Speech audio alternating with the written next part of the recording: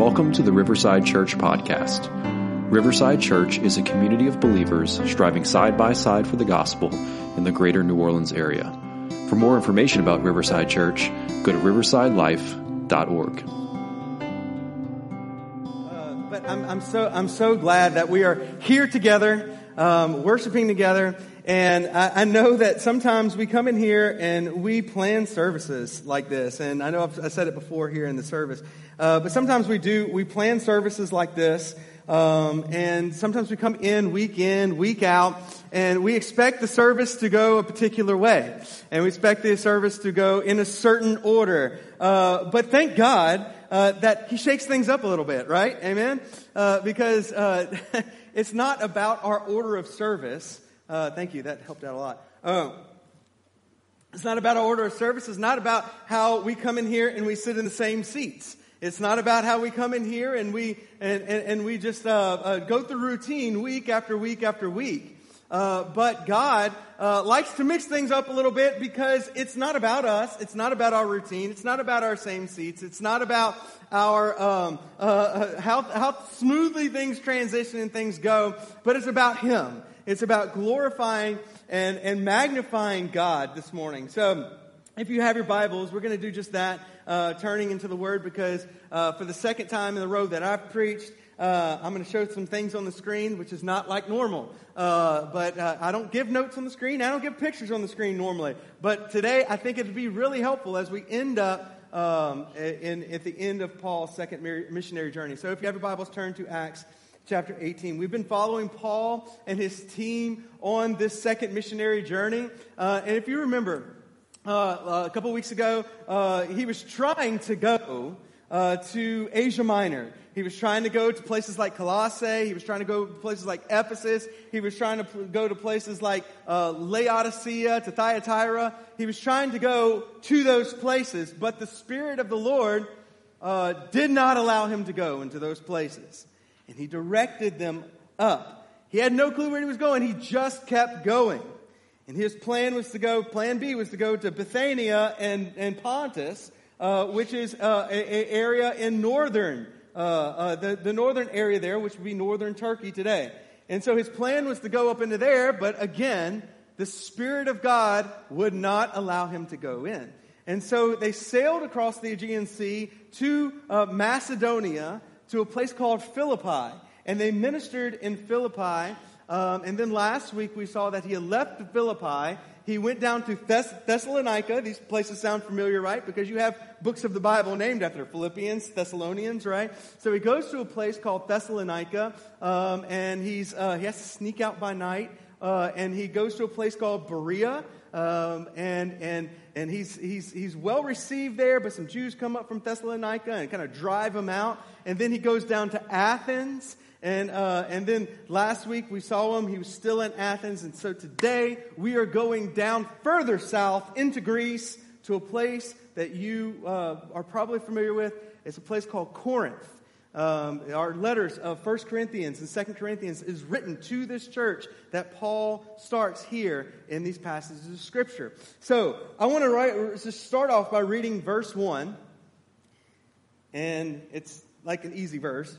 He's going to be coming into Corinth. I'm ruining it. All right. So Acts chapter 18, starting verse 1. After this, Paul left Athens and he went to Corinth. Like I said, a very simple verse. But we can't gloss over that because he leaves Athens. He comes to Corinth. Now, I've already told you that I gave you some maps. And I gave you some pictures. I'm giving you some pictures today. So I'm controlling this from my phone, BT Dubs. All right. And I'm going to click on this first map. All right, it worked. All right, so this is the map of where Paul is coming at today. Do you see Athens on the right part of the screen? For those who can see the screen well, do you see Athens on the right part of the screen? That's where he's coming from. And he goes down to Corinth. Now, why in the world am I showing you this map?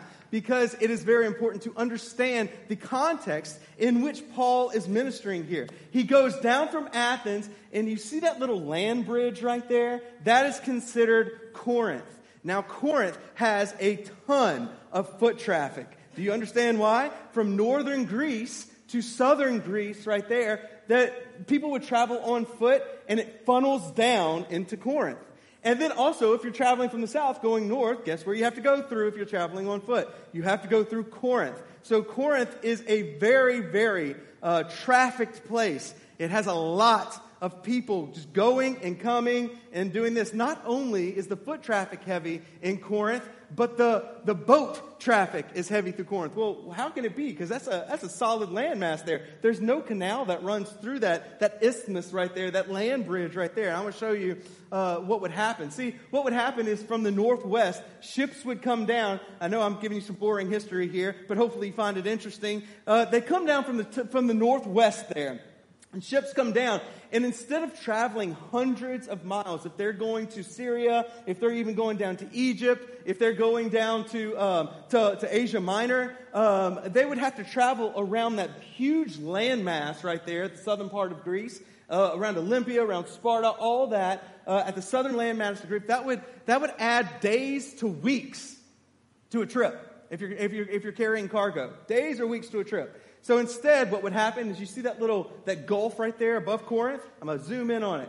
All right, so you have that gulf there above Corinth. And what would happen is a lot of trade ships would dock there. They would go into that gulf and they would dock there at Corinth.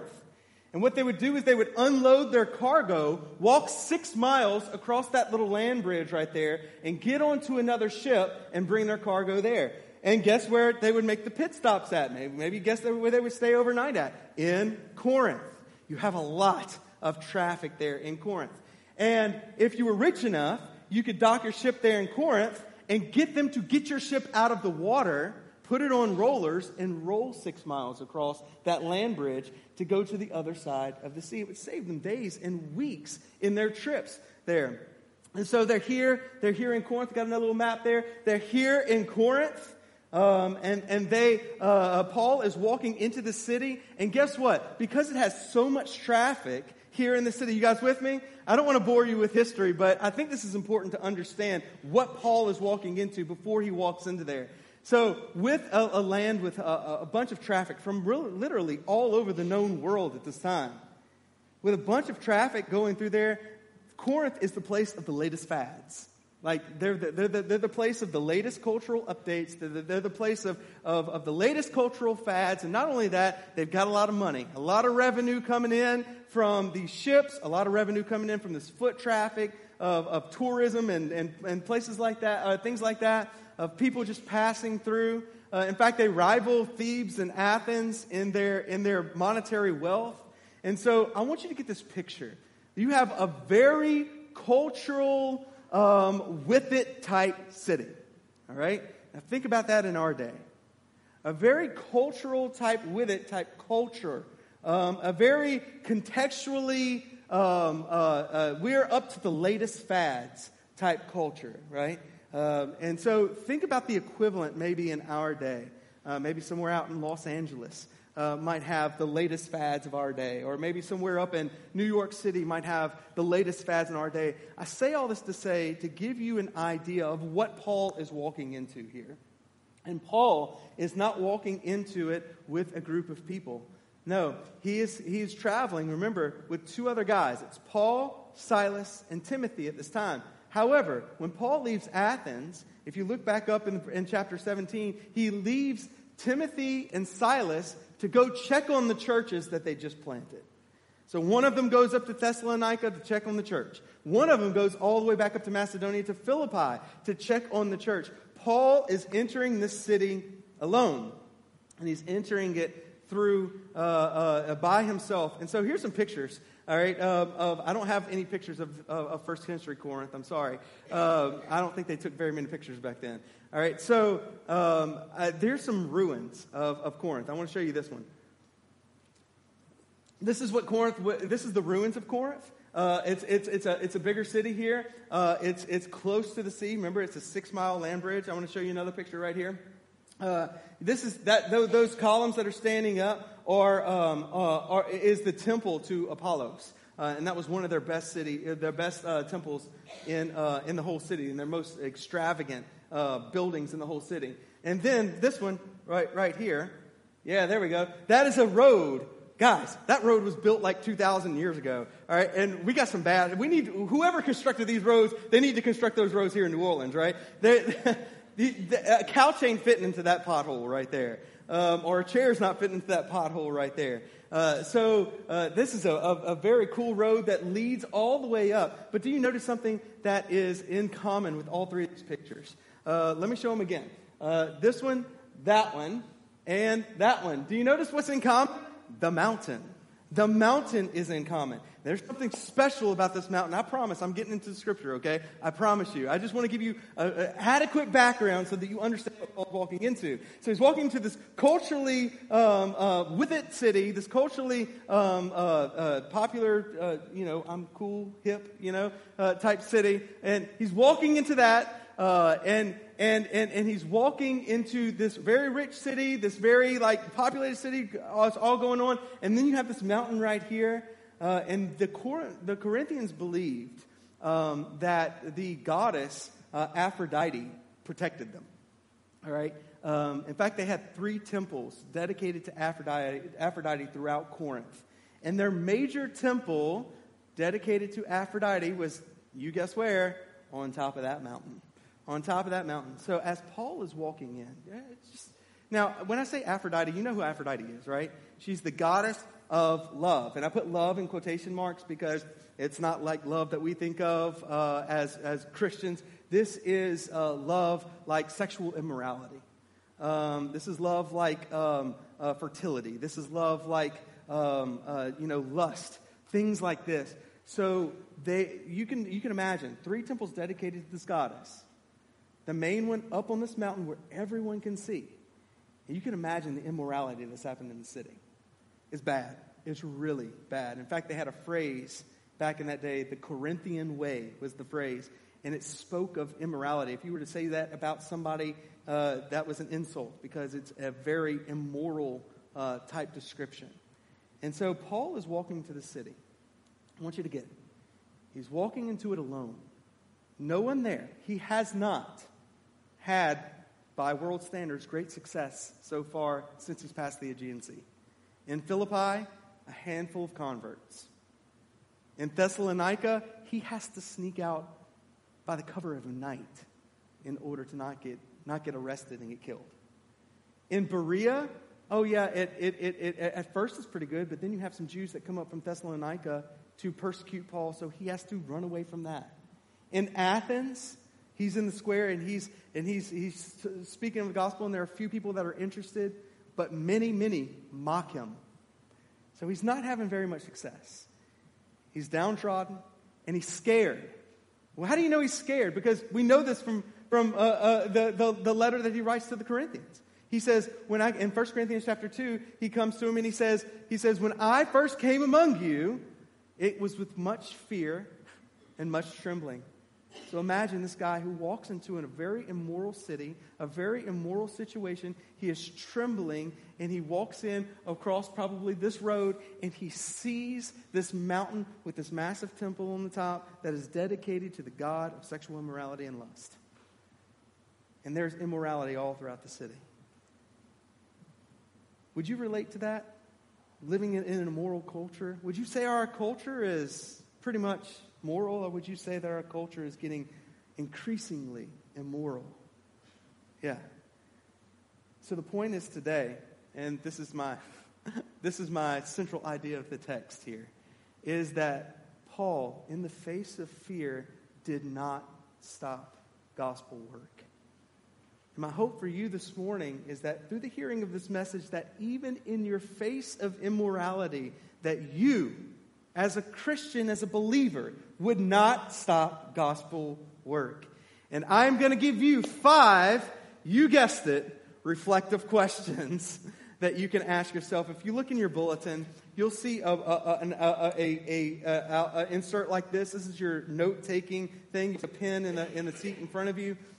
Take some notes. Write these questions down because these are self-reflecting questions. Like I said, I've been on the self-reflecting question kick for several months now, and I'm going to continue on it until the Lord leads me off of it. So, you guys ready for the first self-reflecting question? Anybody? Amen? All right. The first self-reflecting question is this. Who are you working with? Who are you working with? Question number 1. Who are you working with?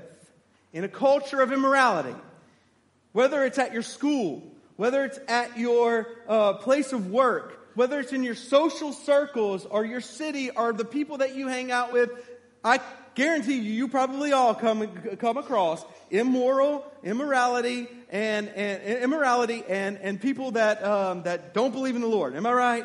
All right. I don't think we live in a bubble here in New Orleans. I think that we experience this, and I want to relate this to Paul's experience. Let's look in chapter 18, verse 2. Here we go. Chapter 18, verse 2. It says this: "And he found a Jew named Aquila, a native of Pontus, recently come from Italy with his wife Priscilla." Now, let's stop right there. He came from where? Pontus. All right. What do we know about Pontus? That is one place that Paul was restricted by the Holy Spirit to go. He has already met in Philippi a woman from Thyatira, another place he was restricted to go back in the early second missionary journey. He is now meeting this other person from this other place that he was restricted to go. I thought that was very interesting. But he found a Jew named Aquila, a native of Pontus, who had recently come from Italy with his wife Priscilla, because Claudius had commanded all the Jews to leave Rome. And he went to see them. Now, the reason that Claudius commanded all the Jews to leave Rome is because the Jews were causing a stirring, an uprising. Not a revolt, but they were stirring up some commotion. And I just want to talk briefly about that commotion because I think it's really important to know that Priscilla and Aquila are already believers at this point. You see, Christianity was considered a sect of Judaism back then by the Romans. They thought that Christians were just another, like a section of Jews with different beliefs, slightly different beliefs. And so this commotion that's being caused in Rome is about this guy named Chrestus. And it's one letter off, and most scholars believe that Chrestus is actually Christus, which in Greek is Christ.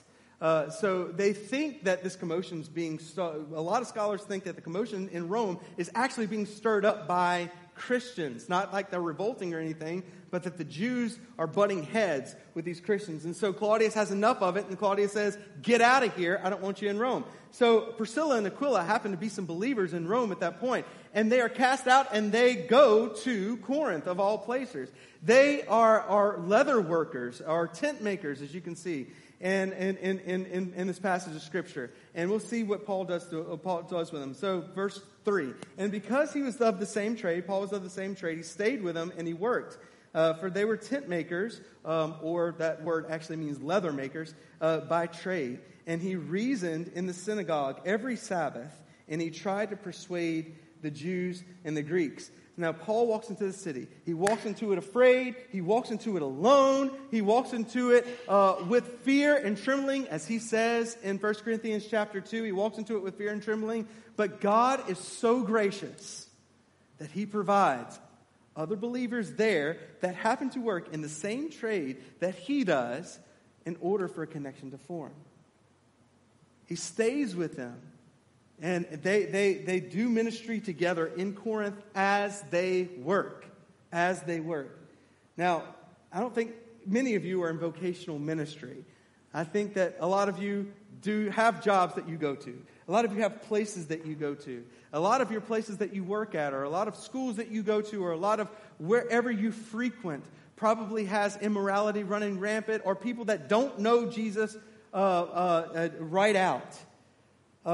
But sometimes God provides for us a fellow believer that we can link arms with. I had this experience whenever I worked at the hospital in Baton Rouge as a respiratory therapist. They had, of course, my father-in-law was there for a little while as a respiratory therapist, and he was a strong Christian. But also knew some other people from my department that were strong Christians, and a lot of lost people that didn't know Christ. And so what we did was we linked up together, and we talked together. Now, I'm not saying we shunned everybody else, but the reason that we were so close together, our Christian band of people, is that we could pray for other people. in our workplace, that we could pray for other people that did not know the Lord. Look, guys, sometimes you are faced with this immoral situation and this horrible situation that you wish you could get yourself out of. Link yourself up with other believers. Pray for those who don't know Jesus Christ, because God has sent you where you are at on mission. We're going to talk about that in just a second. But let's continue on. What about you? Have you identified Christians in your place? Have you identified other believers that you can link up, that you can pray with? And I'm not talking about just other Baptists. I'm talking about evangelical Christians in your area. Look, a lot of people in our little group at the hospital, I think I was the only Baptist amongst them. Most of them were non-denominational, and we had one that was Methodist, and we had one that was Presbyterian, that we got together and we prayed for people. And so, guys, you can't underestimate the power of linking up with other believers, evangelical believers, to pray for the lost in the place that God has set you. Who are you working with? Who are you working alongside for the advancement of the gospel of Jesus Christ? Number 2, this is the second question. Who are you working on? Who are you working on? Let's read verses 5 through 8. When Silas and Timothy arrived from Macedonia, they finally caught up to Paul. Paul was occupied with the word, testifying to the Jews that the Christ was Jesus. And when they opposed him and reviled him, he shook out his garments and said to them, "Your blood be on your own heads. I am innocent. From now on, I will go to the Gentiles." And he left there, and he went to the house of a man named Titius Justus, a worshiper of God. His house was next door to the synagogue. Crispus, the ruler of the synagogue, believed in the Lord together with his entire household, and many of the Corinthians, hearing Paul, believed and were baptized. We see here that Paul is preaching, and Silas and Timothy arrived back from Macedonia to the churches. And this is greatly encouraging to Paul. Not only does Paul walk into the city alone, and God encourages him with people, Christians that are already there, but he encourages them with Timothy and Silas coming back from the churches he just planted. And they give good news to him. They say, these churches are doing well, they're growing, and they even bring a monetary gift to Paul from the Philippians, as we find out in Paul's epistles. They bring a monetary gift from the Philippians to Paul, where he does not have to worry about tent making or leather working, and he can focus solely on preaching the gospel. Right? So he does his normal routine. He goes into a city, and where does he go first? He goes to the synagogue. And he goes to the Jews, and he says, Look, you've heard that there's a Messiah. This is what the Jews believe. You heard that there's a Messiah coming. I'm here to tell you that the Messiah, the Christ, has already come. Jesus of Nazareth has already come, and he has come to live a perfect life for his people in place of his people. He has come to die for his people in place of his people. And he has rose from the dead to conquer death, so that anybody who believes in him, in this Messiah, in this Christ, will live forever. And a lot of the Jews, they laugh at him, and they ridicule him, and they mock him. All except for one Jew that happens to be the ruler of the synagogue, Crispus, who believes. And we have this God-fearer named Titius Justus, who happens to live next door by the synagogue. And he comes to faith. So Paul said, look, you Gentiles, you Jews, you have rejected the message. It's pretty clear that you're not going to accept this message because you're ridiculing me, and I'm moving on. But I'm not moving on from the city. I'm moving on from preaching the gospel to you, and I'm wanting to preach the gospel to people who are going to be receptive to it. And so he goes next door to the synagogue and begins to preach to the Jews or to the Gentiles that come near there. And the application is this. The Jews thought that they had it right. The Jews in the Corinth thought that they had it right. They thought they knew what they needed to know about God. They thought that they knew the truth about God, the truth about the Messiah, the truth about the Christ that it was to come, the truth about God's people. They thought they knew the truth. And they laughed in the face of the real truth that Jesus had already come. And the application is this, is that in your circles, sometimes you run across people who think that they know the truth about God. and who think they know the truth about Jesus and think that they know the truth about Christianity. Some think that they're okay because they have a relationship with Jesus. But it's not the God of the Bible. It's not the Jesus of the Bible. And some of them think that they're okay because they're good with God, but they're not good with God in the way that the Bible describes, that you have to be good before God. The Bible says that the way that you're good before God is not by our own works and by what we do. Look, you come here week after week, sit in the same seat that you sit in, sing the same songs that you sing, and listen to the same messages over and over again, and read Scripture and know it back and forwards and memorize it. But if your dependence and your trust is not in the work of Jesus Christ, you don't have it. And you run into people like that in your workplaces. You run into people like that in your schools. You run into people like that in your social circles. And here's what Paul is running into. He runs into people who think they know it. And they don't. And when he tells them the truth, they deny it. That's not the truth. That's not the truth. You see, guys, we're going to come across people. If you are doing your job as a Christian, what you are meant to do, that Jesus gives us a clear commission to give. In Matthew chapter 28, he says, "Go, therefore, and make disciples of all nations, baptizing them in the name of the Father, Son, and the Holy Spirit, teaching them to observe what I have commanded you." You see, guys, we are called to bring the gospel out to these places that we are. You, each one of you, as a believer, and as if you are a believer in this room, if you have the relationship with Christ, you are on mission. You may not be going across the seas to Africa. You may not be going to South America. You may not be going to China. But you are on mission where God has you. That is where you are on mission at. And you're going to come across people who just flat out reject the message. When we went through 411 training last year, I noticed a lot of you in here were in that training. It talked about like the three types of people that were receptive to the gospel, right? Your red lights, your yellow lights, and your green lights. Okay, we all know what to do. Although here in New Orleans, people treat red light as a hurry up and go through, right? That's scary sometimes. So but we have the yellow lights, we have the green lights, we have the red lights, and sometimes we run into those red lights who just straight up reject and maybe even ridicule us. And those are people that, hey, I'm not going to sit there and I'm not going to force the gospel down their throats.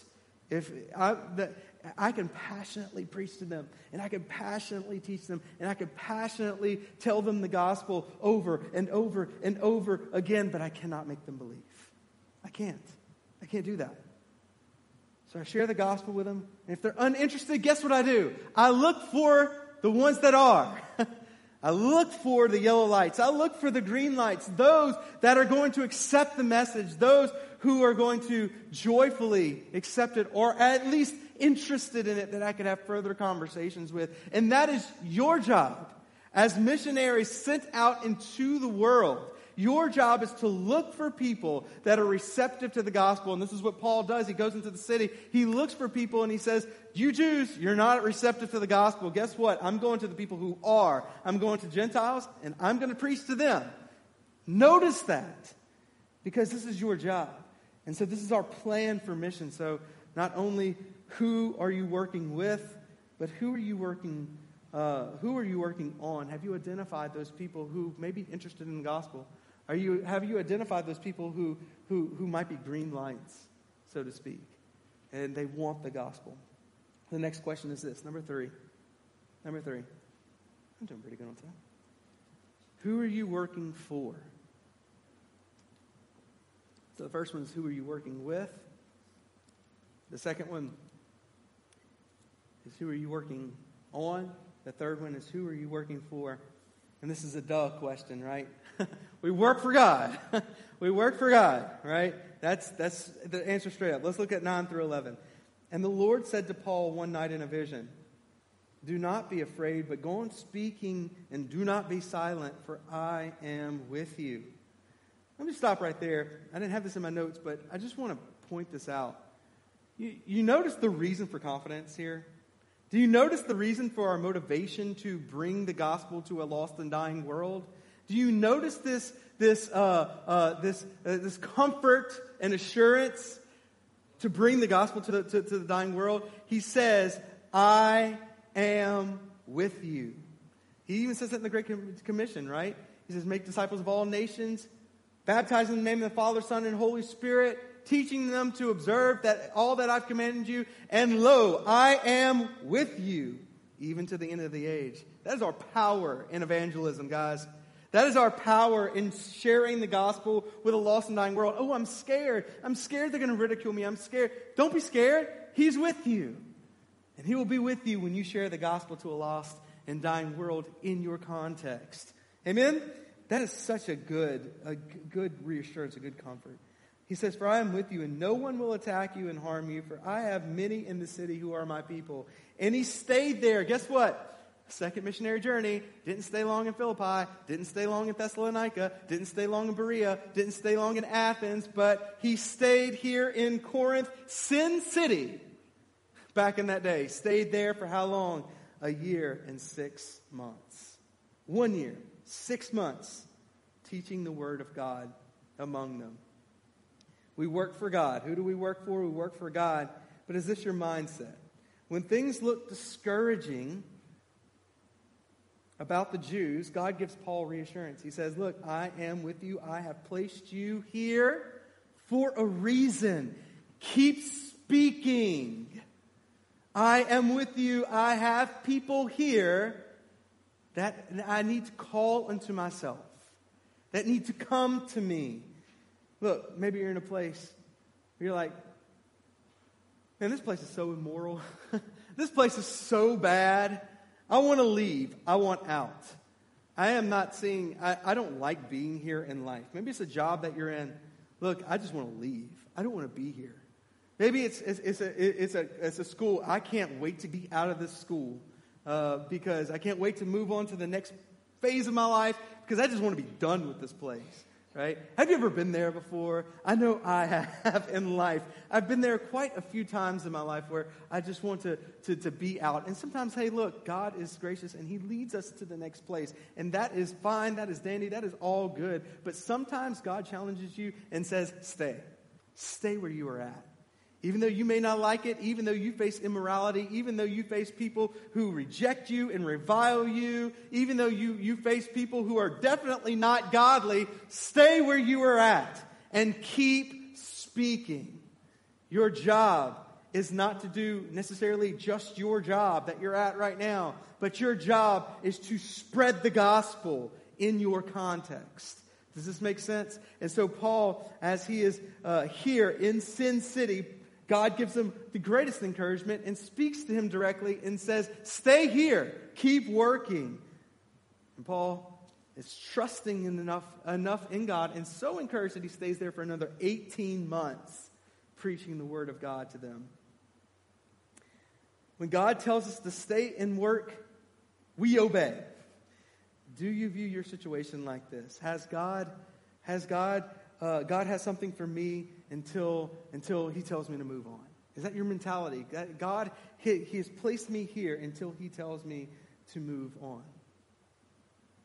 So who do you work for? You work for the Lord who gives you direction. And when to stay, when to go. You work for the Lord who to tell you who to share the gospel with. Number 4, here's the next question. So we have, who do you work with? Who are you working on? Who do you work for? And the next question is this, who is working for you? Who is working for you? Let's go in verse 12. But when Gallio, the proconsul of Achaia, who was the proconsul of Achaia, the Jews made a united attack on Paul and brought him before the tribunal, saying, this man is persuading people to worship God contrary to the law. But when Paul was about to open his mouth, let's just stop right there. All right, so this is what happens. I just want to catch you up on what happens. All right, you guys still with me? All right, so this is what happens. Paul's in here in Corinth for 18 months. He's spreading the gospel. He won't quit. The Jews hate him. The Jews revile him. And they capture Paul and they say, we're going to take you before the leader. Now, normally, they would take Paul before the city magistrates. But they take him before the proconsul here, which is like a governor of the whole region. I don't have it on the screen anymore. But the whole region of Achaia, that bottom half there of Greece. He's governor over the whole region here. And they're wanting to take him before him. And they say, hey, look. The Jews say, hey, look. This message that Paul's preaching is not Jewish. The Christians, what Paul is saying here, the Christians are not Jewish. They're not Jewish people. They are preaching a gospel that is contrary to Jewish teachings. So, label this illegal and let us still have our freedom to worship our God how we want. And then we get into this verse here, verse 14. But when Paul was about to open his mouth to defend himself before the Jewish accusation here, Gallio said to the Jews, if it were a matter of wrongdoing or vicious crime, O Jews, I would have reason to accept your complaint. But since it is a matter of questions about words and names and your own law, see to it yourselves. I refuse to be the judge of these things. And he drove them from the tribunal. And they all seized Sosthenes, a ruler of the synagogue, and beat him in front of the tribunal. But Gallio paid no attention to any of this. This is a really important meeting. And you don't see it on the surface here. But like I said, Gallio is the governor of the region. Not only is he the governor of the region, he is the brother to Seneca. And Seneca, he is the older brother to Seneca. And Seneca is like the emperor of Rome, his like right-hand man, like his tutor. Seneca's very high up in the government. So Gallio, this governor, has a lot of pull with Rome. This decision here, all right, basically the decision is this. The Jews bring before the governor Paul, and the decision is this. Is Christianity separate from Judaism? And if it is, Christianity needs to be squashed, right? Or is Christianity the same as Judaism? And if so, let the Jews have their freedom to worship their God as long as they don't cause a ruckus. Okay, that's the decision. Whatever decision that Gallio makes here is going to impact the next several years in the spread of the gospel. Because if he makes the decision the Christians should be squashed, then it's going to be really hard for the gospel to spread. It's going to be illegal, not only in this province, but it's going to set a precedent for the rest of the rest of the Roman provinces. And so this decision is huge. But before Gallio even makes this, or before Paul could even speak up, Gallio already makes this decision. And he says, no, Jews, what Paul is preaching here and what Paul is teaching here, this is just another sect of Judaism. And you're arguing about laws, you're arguing about ancestors, you're arguing about all these things. That I rule that it's your own issue. They're all Jews. We ain't going to mess with them. And so what Gallio does here in this one encounter buys another 10 to 12 years of a sort of peaceful spread of the gospel until Nero comes on the scene and accuses the Christians of burning Rome, and Christianity is heavily persecuted. Don't tell me that God did not have purposes for Paul being in Corinth here. God had plenty of purposes for Paul being in Corinth, to start the Corinthian church, to disciple them, and to give the Christians freedom to spread the gospel for the next 10 to 12 years. God had his purposes, and he has his purposes in your life. Now, when I say who's working for you, that question, I don't mean who is employed by you, but what I mean is who is working on your behalf. And it's clear here in this passage of Scripture that God is working on Paul's behalf. Here in this passage of Scripture, God is working on Paul's behalf. And just like that, God is working on our behalf. When we take up the mission of sharing the gospel with the immoral context and immoral culture that we are in, God is on our side. He fights for us. You might be in a situation where your job is threatened by sharing the gospel, or your school is threatened by sharing the gospel, or whatever is threatened by sharing the gospel. You keep speaking, and you keep preaching, and you keep sharing the gospel, because God is on your side, and he will work for you. And justice sometimes is hard in an immoral setting. And sometimes we go through persecution, but God still even works for us. And the last question is this. We'll end with this. What are you working toward? What are you working toward? I'll just quickly read these last few verses and we'll end. After this, Paul stayed many days longer, after Gallio made this important decision, and then took leave of the brothers and set sail for Syria, and with him Priscilla and Aquila. And at Cenchreae he had cut his hair, for he was under a vow. And then he came to Ephesus and left them there, but he himself went into the synagogue and reasoned with the Jews. When they asked him to stay for a longer period, he declined. But on taking leave of them, he said, I will return to you if God wills. And he set sail from Ephesus. And when he had landed at Caesarea, he went up and greeted the church, and then went down to Antioch. And thus ends the second missionary journey of Paul. Paul leaves Corinth. After this decision is made, he goes down to Ephesus. But guess who he brings with him? Priscilla and Aquila. And Ephesus is one of these original cities that Paul was wanting to go to, and God said no. So you figured he would stay there for a long time, but he didn't.